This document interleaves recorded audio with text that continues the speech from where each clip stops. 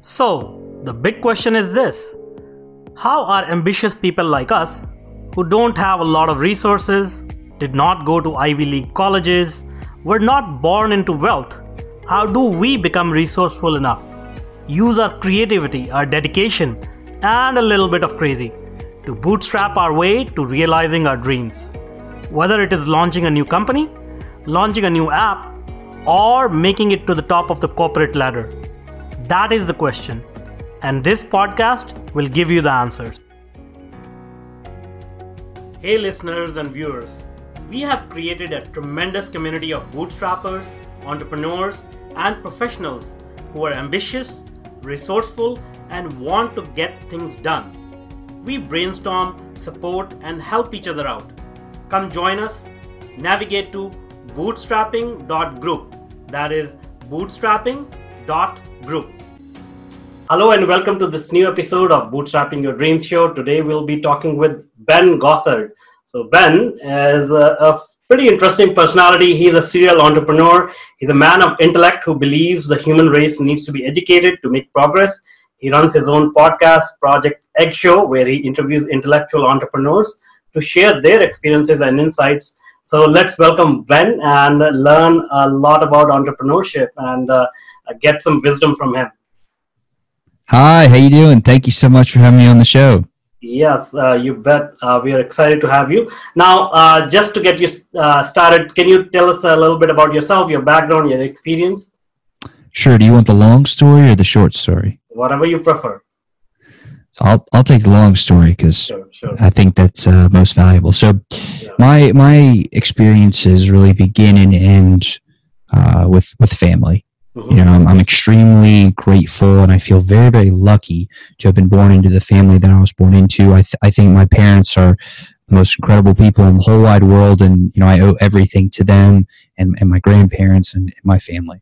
I was born into a very Jewish family, Mm-hmm. a very family-oriented family, where there's a lot of love and a lot of just happiness. And, you know, I feel very grateful for that. And so growing up, I was surrounded by people and you know, who were very close and very tight knit. And, you know, one of the early experiences that I really remember that helped shape my philosophy on life was my bar mitzvah.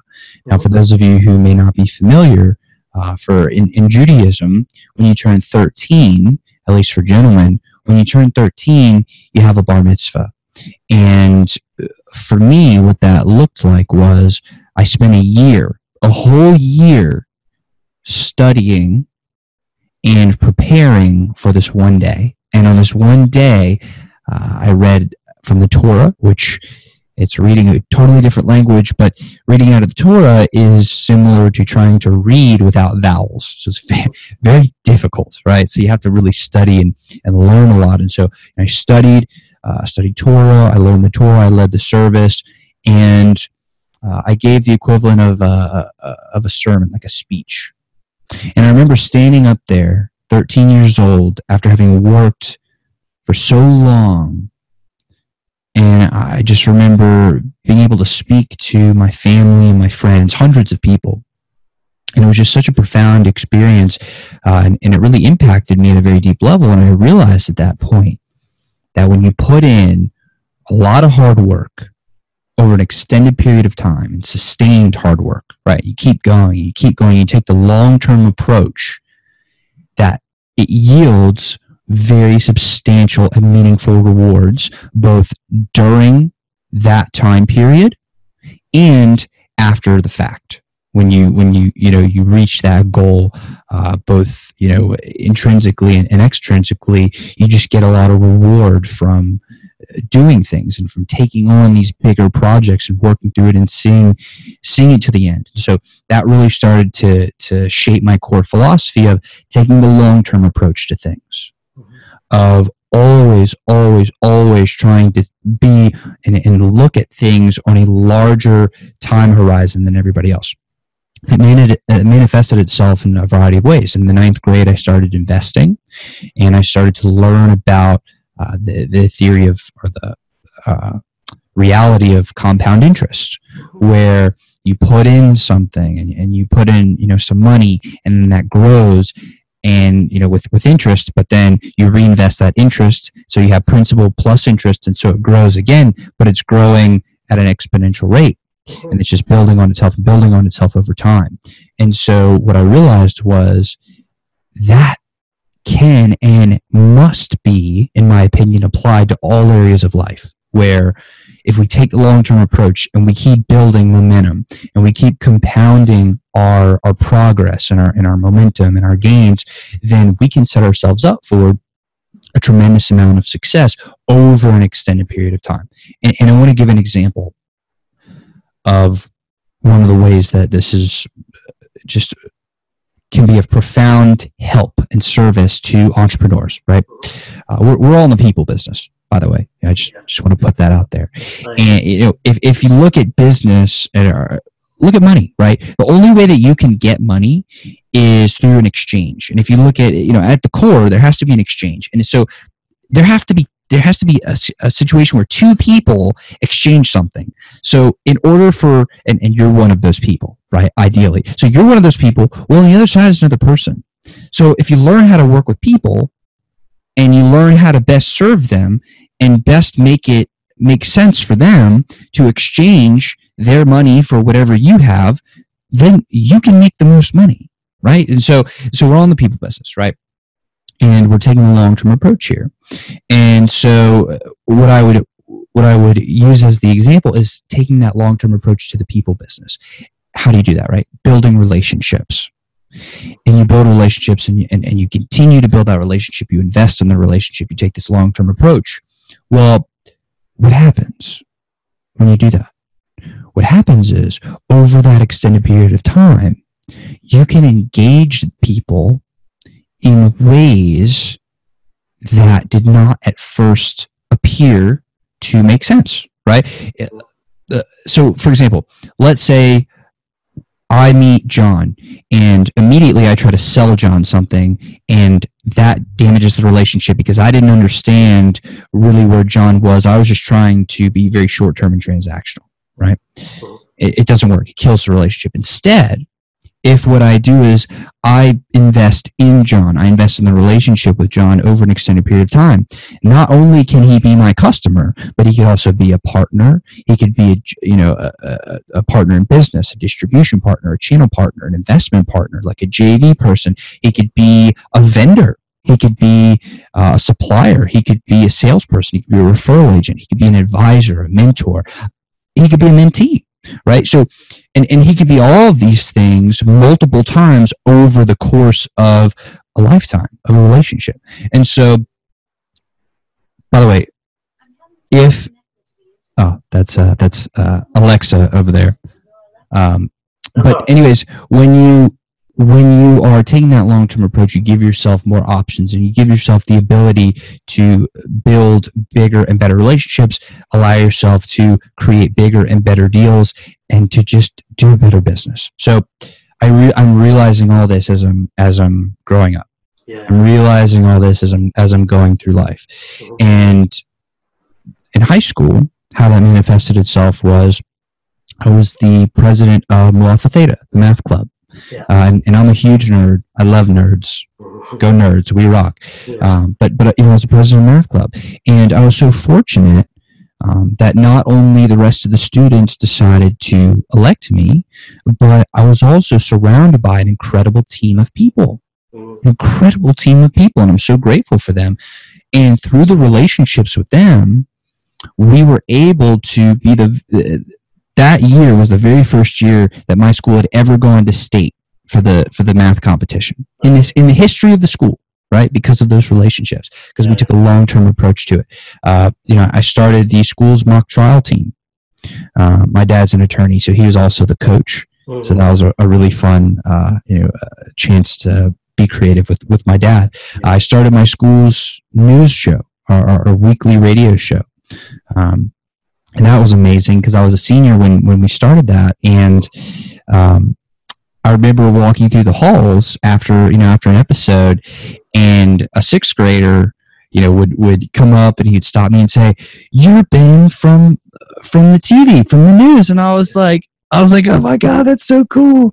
Stay in school, make good decisions. Trying to be a good role model. Yeah. I was also captain of the basketball team. In junior and senior year, I played cross country, played on the track team, all varsity. And in fact, at the end of my high school career in basketball, and I'm not sure if this record is still there, but by the time I finished, I was the highest scoring player in the history of the school in basketball, right? And so all these things I realized, if I apply this long-term approach to it, then I could be successful and I could do it, right? Because I wasn't just trying to get in there and do something very short-term and transactional. And I was remembering all these things that I had learned through the journey, right? So fast forward to college. Fast forward to sophomore year in college. I was originally pre-med. I thought I was going to be a doctor. I saw some blood, realized I don't like the sight of blood, decided to switch to finance, and I figured if I'm seeing blood in finance, I'm doing something wrong. Yeah. so switched to finance, and that was sophomore year. Well, the fall sophomore year, I got 2 phone calls that would change my life forever. The first was with my roommate. He called and asked if I'd help him sell T-shirts. The second was with my dad, who, as I mentioned, was an attorney, and he called and asked if I'd help him with social media, be his intern over the summer. So to both of them, I'd love to help you out, but don't hire me, hire my company. They're like, what are you talking about? You don't have a company? I was like, not yet. So I figured it out that you could domicile an LLC in Metairie, Louisiana for $105. Nice. Like, okay. The worst thing that could happen is I spend a couple $100 and I can legitimately say that I'm the CEO of an actual legally legitimate company. That sounded so cool, right? And then I got hooked. Then I was like, oh, wow. Okay, now it's, I started managing people's social media accounts. I actually started working with the LSU Department of Finance. That was so cool. That was such an experience. It was just fantastic. And so I started realizing, wow, there is actually nothing that is distinguishable between somebody like you and I, or if you're listening to this, to you, and somebody like Elon Musk or Mark Zuckerberg or Bill Gates, or hell, let's go back into, I'm not sure if I can use profanity, I apologize for that, but let's look back into history. Some of the wealthiest men in the history of the world: John D. Rockefeller, Andrew Carnegie, Augustus Caesar, right? Augustus Caesar, the very first emperor of Rome. I kind of got off on a... No, there is no difference. Yeah, there are no differences between us and all these big names that we listen to and we recognize every day. Exactly. Thank you very much for that. And so I realized I want to do it. I want to give it everything I've got. I want to try. And I don't exactly know what I'm trying to do. Yeah. I don't. But I want to try to do something great. And so I started to read. I started to educate myself more. I mean, I was already in school and I was paying attention, but I was started to read books, and I started to just devour information, and I started to grow my client base, which was really, really cool. And then, eventually I realized that I had a passion for writing, and so I domiciled my company December 19th of 2014. Well, on July 3rd of 2016, I actually published my very first book called CEO at 20, A Little Book for Big Dreams. And 5 days after that, I started Project Egg. But Project Egg was actually first a Facebook group. It still exists today, a Facebook group. And my reasoning for starting that was, let me build a community of entrepreneurs. Let me listen to their problems, and I'll solve their problems with my books. Nice. Okay, that seems like a good idea. And so I started to do it, and some incredible people started joining the group. And I realized I don't have all the answers, but a lot of the answers can be found through the wisdom of the people in the group. So I started to interview them, and that is how the show was born. Awesome. And on July 27th of 2016, I actually published my very first episode, and it was, now the gentleman who was a guest, he was amazing. Mm-hmm. But as far as like the production quality and the quality of my questions and like conducting an interview and being, the show goes, it was horrendous. It was so bad. It's really funny looking back at it and to see, how far the show has come. Yeah. But it was amazing. It was such an experience. And I was so truly grateful that he would take time out of his busy schedule to talk to little old me. And I was grateful, and I loved it, and so I was hooked. Yeah. So fast forward now to let's fast forward to about the end of 2018, and I'll catch up a little bit. I had published over 10 books, hit Amazon bestseller list in a couple different categories, published at this point over 200 episodes of the show. I've interviewed billionaires, New York Times bestselling authors, Emmy Award winners, just incredible people. Incredible people. I started a couple e-commerce stores. I launched a music festival in New Orleans. And actually, I'll tell you the story of that.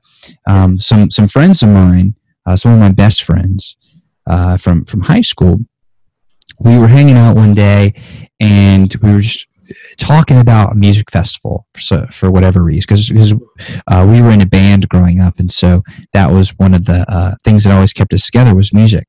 And I've been playing guitar since the 7th grade, and we were just talking about a music festival, and one of us threw out the idea, hey, why don't we do a music festival? And I was like, let's do a music festival. And then he looked back at me, he's like, let's do a music festival. And so we started to research, and we put together a team, and we started reaching out to the university and getting local artists and local musicians, and we got security there, and people selling alcohol, people selling food. We had artists come show their wares. We recruited local nerds. Again, I say that lovingly because I'm a nerd. Local nerds to come and set up Super Smash Brothers and some chairs so people could play video games, listen to music. It was amazing.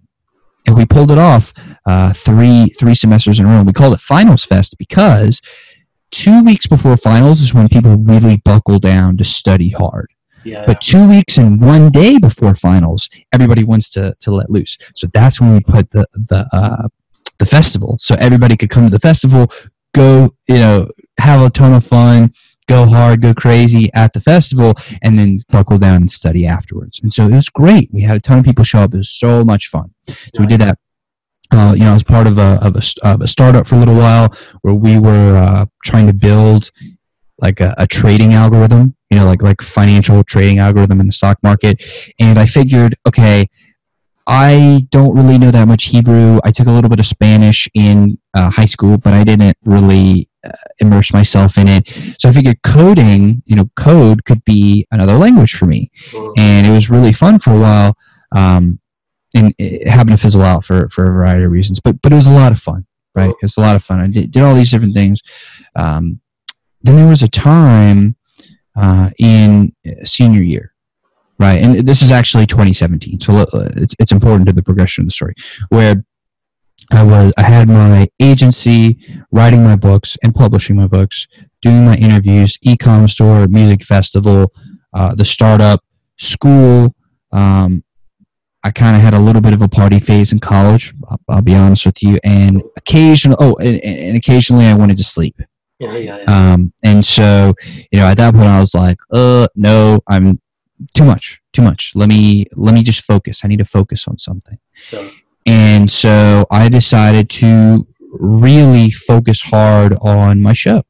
Awesome. And it just so happened that I had to get surgery on my shoulder right as I made this decision to go all in on the show. I had to get surgery on my shoulder. So I graduated at the end of 2017. And the beginning of 2018, I had this surgery. And so, because you have a show also, clearly. But if you're down one shoulder, one whole arm, it's really hard to like do all the things that you need to do to successfully put on your show. So for about 6 months, I couldn't do anything. Yeah. And it was just one of the most frustrating periods of my life, because I go to the gym all the time. You know, I love to be outside. I love to be active. And I love to do stuff like this, and I love to work, and I love to be to create value and to be valuable and to achieve. And I couldn't do it, and I felt so just it was just frustrating, and I felt I was sad. I couldn't do what I wanted to do, and so I just focused on recovering, getting to the point where I was healthy again. And at the end of that 6 months, I was like, all right, I need to get back into it and jump in with 3 feet. I don't even have 3 feet, but jump in with all my feet. And so what I did was I went with some friends of mine to Colorado, and we went to Colorado Springs, and we went and camped for a couple days, and then we hiked to Pikes Peak, which is a 14,000 foot mountain, one of the tallest in the United States of America. It's the highest that I had ever climbed. And so it was a 13.7 mile hike one way. And it took me 9.5 hours, but I got to the top of that. When I got to the top of that mountain, first of all, it was beautiful, and I love being in nature, and it was like meditation going up there. But when I got to the top of that mountain, it reaffirmed what I had always believed, which was that you could do anything that you want. If you put in the work, you take the long-term approach, you invest in yourself, and you invest in people. And because I was going with people, so we all had to be ready. We had to invest in ourselves, get our trained to be able to go up there, work as a team to get up there, pack the specific supplies we needed. So it was a long-term thing, a lot of preparation. But when you do all these things, you take the long-term approach, you could do anything that you want. Yeah. And I knew it, but it reaffirmed it. And so at that point, I was like, okay, I'm in. I'm all in again on my show. And it really fired up this passion, or refired up this passion for the show. And I started getting on the schedule of posting a new episode every day. Started really to build out my team to the point where I could focus on building the relationships.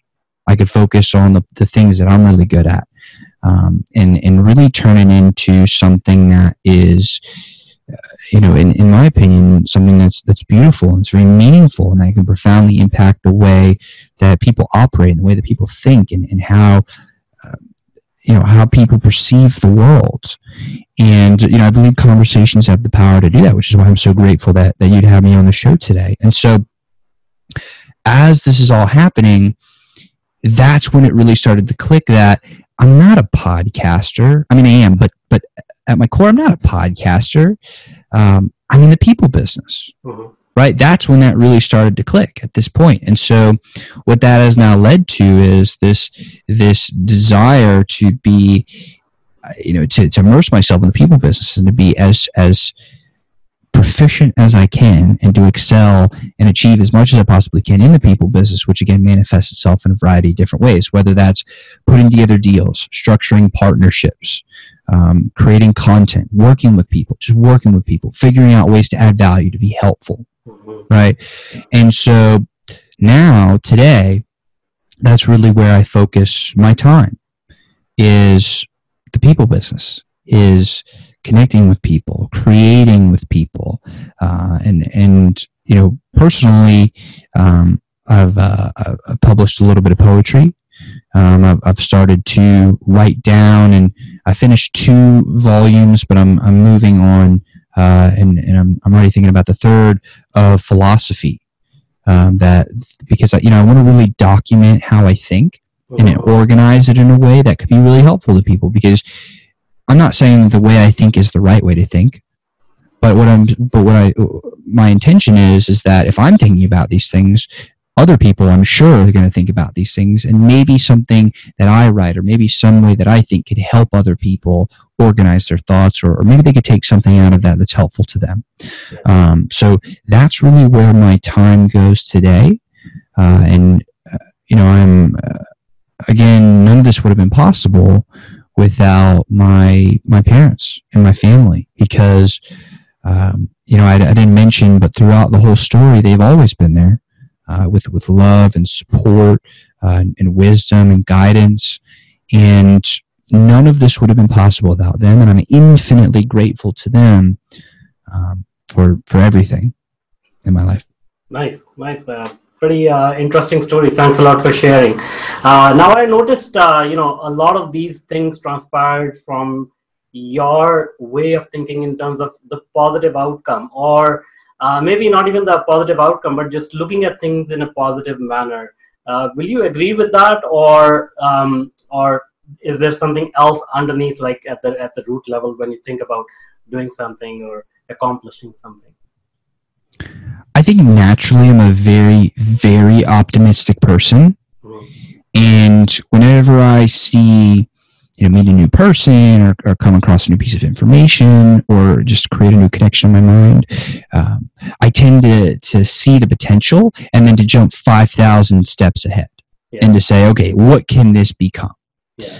So what I really work hard to do is I try to not be grounded, because I always want to shoot as high as I possibly can, but to try to bring in a sense of seeing things for what they are and what they could be. Yeah.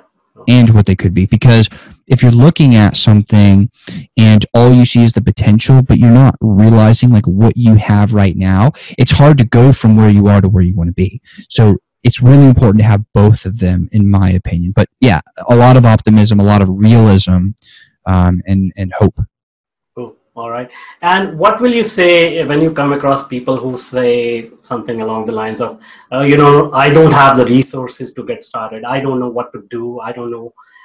It's not going to work. This is not for me. Whatever, excuses they come up with. So what do you have to say to them? You're right. If that's what you think, then you're right. Mm-hmm. Or you could choose to think differently. And you could choose to think, instead of, I don't have the resources to do this, shift it to, how can I get the resources to do this? Or, I don't know how to achieve that. Instead, think, how can I achieve that? What steps do I need to take to achieve that? Because look, in the beginning, and frankly, a lot of the times along the way, you're not going to know what you're doing. You're not going to have the resources to do it. Yeah. That's fine. Figure it out. We're very smart. Yeah. Like we're incredibly intelligent creatures. Like we're human beings. We're a dominant force on planet Earth. And we didn't get that way by accident. We got that way because we're extraordinarily intelligent. We are very, very smart. So we can figure it out. Yeah. But if we don't control our thoughts and control our thinking and aim our brains and aim our focus on constructive thoughts, then yeah, you're right. Because if you think that you can't do it, then you're right. But if you think, how can I do it? Ask yourself better questions. Let your brain solve better problems, then you'll get better outcomes. I think you're right in what you said. You are right in whatever you think, but what I find is, this is not a specific exception that people think negatively. I think the general public, they have been forced to adopt this thinking of lack of resources, lack of time, lack of everything, and they systematically sort of start thinking negatively, or they get bogged down with a lot of environmental things around them. So to your point, yeah, I mean, you're absolutely right. We are highly intelligent, we are adaptable, and look at the history of humankind. Like we have sort of occupied this whole planet like no other species has, and we have survived so many events that could have wiped us out, right? So this paradigm of thinking positively, I think is very important, and we need to spread that message and make sure that people understand there is no obstacle that can be overcome by hard work, positive thought, and sort of applying yourself and implementing Absolutely. And I just want to push back on one very, very small thing that you said that I think has a lot of repercussion, right? I believe you said something to the effect of people have been forced to think in terms of negativity, or forced to think some way or another that's not helpful to them. Sure. I don't think people are forced to do it. I think people are pressured, maybe, or people are highly encouraged, but you can't force somebody to think something. People have to choose to think that. And this is just my opinion, right?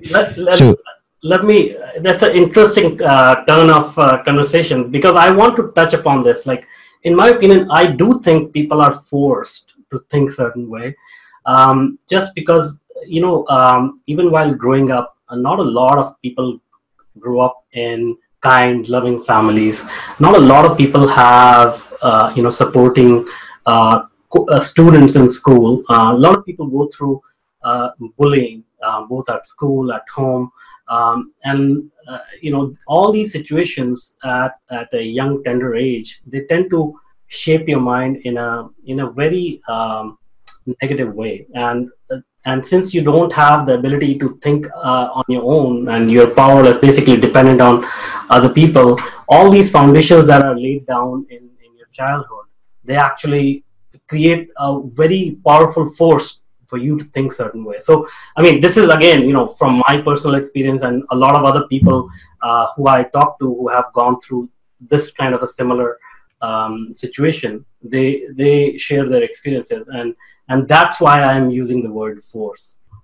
I see what you're saying. So what I believe that I'm hearing is you're saying sometimes there are forces at work that influence people to think a certain way, and I totally agree. Yeah. I absolutely agree. Yeah. Where I think that it's important for us all to really focus on, or all of us to really take responsibility of, is becoming aware of what those forces were, so that we can go back and identify those things that are going on inside of our minds, inside of us, and we can correct those. We can correct that thinking, and we can then take control of that and say, okay, well, maybe before I thought this certain way, but now I'm aware of that, and now I'm choosing to think a different way, right? And because there are so many people who are faced with so many challenges, and I'm not trying to discount that at all. But what I'm saying is, if we want to put ourselves in the best chance, give ourselves the best likelihood to be successful and to move forward and to get the things that we want, we have to tackle that. We have to take responsibility for that. And we have to go back and we have to course correct our thinking, because if not, we're leaving ourselves at a disadvantage. I'm not trying to say anything against anybody that's gone through anything difficult, and I truly admire the courage of people like that. I truly admire that, and I wish you the best of luck. But I think it's important to give ourselves the best chance of success. We do have to take ownership of that and say, okay, this is how I thought before. Let me alter that, because it's the best for me, right? It's like self-preservation at that point. I completely agree, and I think the important message to take here, because what happens is we get into this circle of thinking negatively, and we keep getting engrossed in these negative thoughts as we have to face the world. But just the realization that these thoughts are under our control, and as you said, we can go back and correct those thoughts and understand why they happened. There was a reason for that, and accept it or let go or whatever.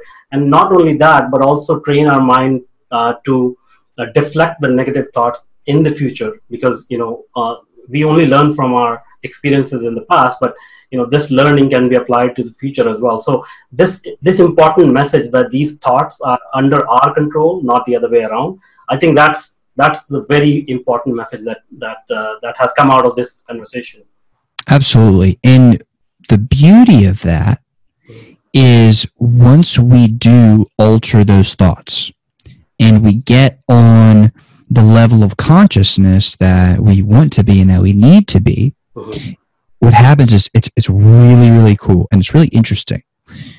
We start to notice opportunities around us that a lot of times have always been there. Yeah. But because we were thinking at this level before, and now we're up at this level of thought, of consciousness, of awareness, now we see those opportunities, and now we can act on them. And so what's interesting to me is once we get our minds right, and we start thinking in a way that's productive and that's helpful, and the most productive and the most helpful to us, then that pathway, that runway to, you know, achieving your goals, chasing your dreams, getting to where you want to be, being successful, et cetera, that rapidly just takes off at that point. And you go from 0 to 100 really, really quickly, right? Because you're in a state of mind that is conducive to getting to those things. Instead of being caught up in things that aren't helping you get there, now you're in this place where everything you're focusing on is helping you move forward and get to that place. Yeah, it's quite interesting, you know, when you watch, you know, a movie like Secret, you know, it doesn't really make sense. But then when you start to apply that and when you see things happening unfold in front of your eyes, it's like magic. It's like, you know, you put your life on almost on autopilot and things start to happen and you don't even realize how did it come about, right? So yeah, I mean, it's an interesting phenomenon, and it's I think a lot has to do. I mean, the root is positive thinking of all this, and great conversation. Now, tell me about your journey a little bit. Like, obviously, you know, you have accomplished a lot, but you must have faced some challenges. You must have faced some failures along the way. Can you recall any that stood out and maybe taught you a lesson, or it was tremendously difficult to overcome? Yeah, absolutely. First and foremost is being Jewish. There are a lot of people who they just don't like me because of who I am. And like, frankly, that kind of sucks. It's like, well, what if you actually get to know me? Yeah. You know, I promise I'm not mean. I'm a nice person, you know? And so, you know, but that's one of them. One of them was early on when I had my agency, when I first started to get clients. And this one, oh, I'm so glad you asked the question. This is something that when you're first starting out, this can save you years of time getting to where you want to be financially. Okay?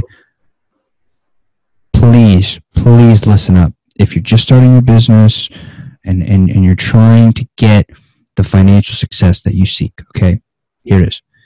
When I started, and I started getting clients who would pay me for my service, and I sold that same service to multiple clients, okay, I made two critical errors, okay? When I started to sell, I brought on one person to help me out, like an independent contractor, that I could sub some of that work to, and he was on my team. He was awesome. I love that guy. Yeah. And we're still best friends to this day. And it was great. He would go with me to client meetings. We would rock it. I would pay him. He would help deploy the service, and I could go and get more clients. It was awesome. Two critical errors. One, I tried to diversify my offerings. And two, I tried to bring on 7 more people like that. Nice. Okay? Because I thought, oh, I'm crushing it with this one offer. Let me just go create a bunch more, and then that'll be great. And then, oh, I'm doing great with this one independent contractor. Let me go out and get 7 more, and it'll be great. It doesn't work like that all the time. Okay? And maybe it will for you. But in my experiences, if I could go back, what I would do is I would stick with that one offering, that one thing that people were saying, hey, you're right. I'm voting for you with my wallet. Yeah. You have found something that is valuable to me. And they're giving you money for that idea that you created, that product that you created, oh, that's awesome, right? Stick with that one product and sell it until you're at $1 million a day. Just sell that one thing and put all your effort into selling that one thing and deal with problems as they arise, okay? You're going to come to a point where you can't do it all yourself. Bring in somebody to help you. That's a great problem to have, okay? Bring in somebody to help you. Then you're going to eventually need more people. Then bring them on, okay? But you always want the demand for your service to be the greatest. Like the demand for your service has to be there, and people have to be paying you money constantly, right? And subscription business models are awesome, right? That cash flow is critical. Okay, what happened was I was then at 8 people that I was trying to manage at that time. I was not the leader that I needed to be to pull that off. I did not properly vet all those people. It ended up imploding the company. I see. For a long period of time, okay? And it was just bad. And then on top of that, I was trying to have 2 main product offerings at once, right? And here's another distinction. The first product offering that worked was, imagine it was like selling a shovel, right? If you're going for in the gold rush, the people who made the most money were not the prospectors going for the gold, it was the people selling the shovel, right? It was the tool. Be the tool. Be the tool. Like Google is a tool. Be the tool, right? So the tool was, I would manage people's social media, right? They had already figured out how to create content, okay? But they did not want to take the time to constantly post.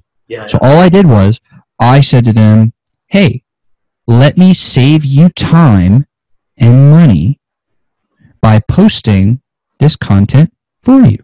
And I'll come up with the calendar, I'll post it, I'll do a nice caption, I'll do some nice hashtags, I'll tag the people who are in the posts because it was relevant to the post. And that way, the people who you're already paying and you've trained to do a specific job don't have to take away time from their job to do this one thing, right? So I was saving him time and money. And that was useful to him. And there was no way, besides just not doing it, there was no way that it could fail, right? All I had to do was post, okay? What I sold was a number of posts per week, okay? I see. There's no way that can fail unless you just don't post. It's like, okay, well, if you're not going to be responsible enough to post, maybe you shouldn't be doing it in the first place. Or you got to fix something, right? What I then switched to or added in was trying to get into the Facebook ads game. I see. And trying to deliver sales. Now, these are 2 critically different things, okay? Facebook ads is a very performance-centric activity, right? You can absolutely fail. You can spend $1,000 and not make anything back. You can spend $10,000 and not make anything back, and then that campaign has failed. I mean, you can gather data and there are nuances there, but for the sake of keeping it simple, it's a performance-based activity, okay? So you have to prove that it's working. And then there's the whole part of, how do you charge for it? It's more complicated, and you have 2 different things going on. And look, whenever you're listening to this, regardless of whether or not social media is still a thing or Facebook ads are still a thing, just keep in mind, if it's being the shovel, being the tool where you are guaranteeing something that you can deliver on. You can take 100 pictures in a month, just as an example. You can type 1,000 words in a period of time. That. You can deliver on that for a fact versus trying to guarantee a certain number of sales. That involves other people. That is that's not a definite thing in most cases. Okay, so in my opinion, it is a much easier route to take to not go the performance route. Go the shovel route, not the performance route. So those are kind of the 3 takeaways of stick with one product or service and just sell that to the moon. Right? Keep selling it. And then when the people who you're selling that to have other needs that arise, then build out the second thing to serve the existing customers. Cool. 2, don't try to just scale things too fast. Like, scale the demand. Yeah. Like, outsell your ability to deliver and then deal with that, right? Cool. And then third is be a shovel, don't be the prospector. Awesome. That's great. Great advice. Thanks a lot for sharing. And I didn't even realize we are, way over time, but it has been very interesting conversation with you. So I think it will be good to bring you back for another interview if you have time. But thanks a lot for being with us today and sharing your thoughts and wisdom and telling us, your amazing life story. Thank you.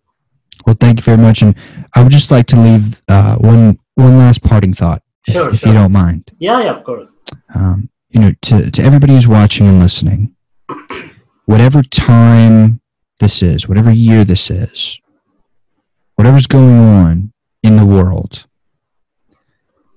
there will always be a chance for you to create something amazing with your life. There is always room for you to be amazing.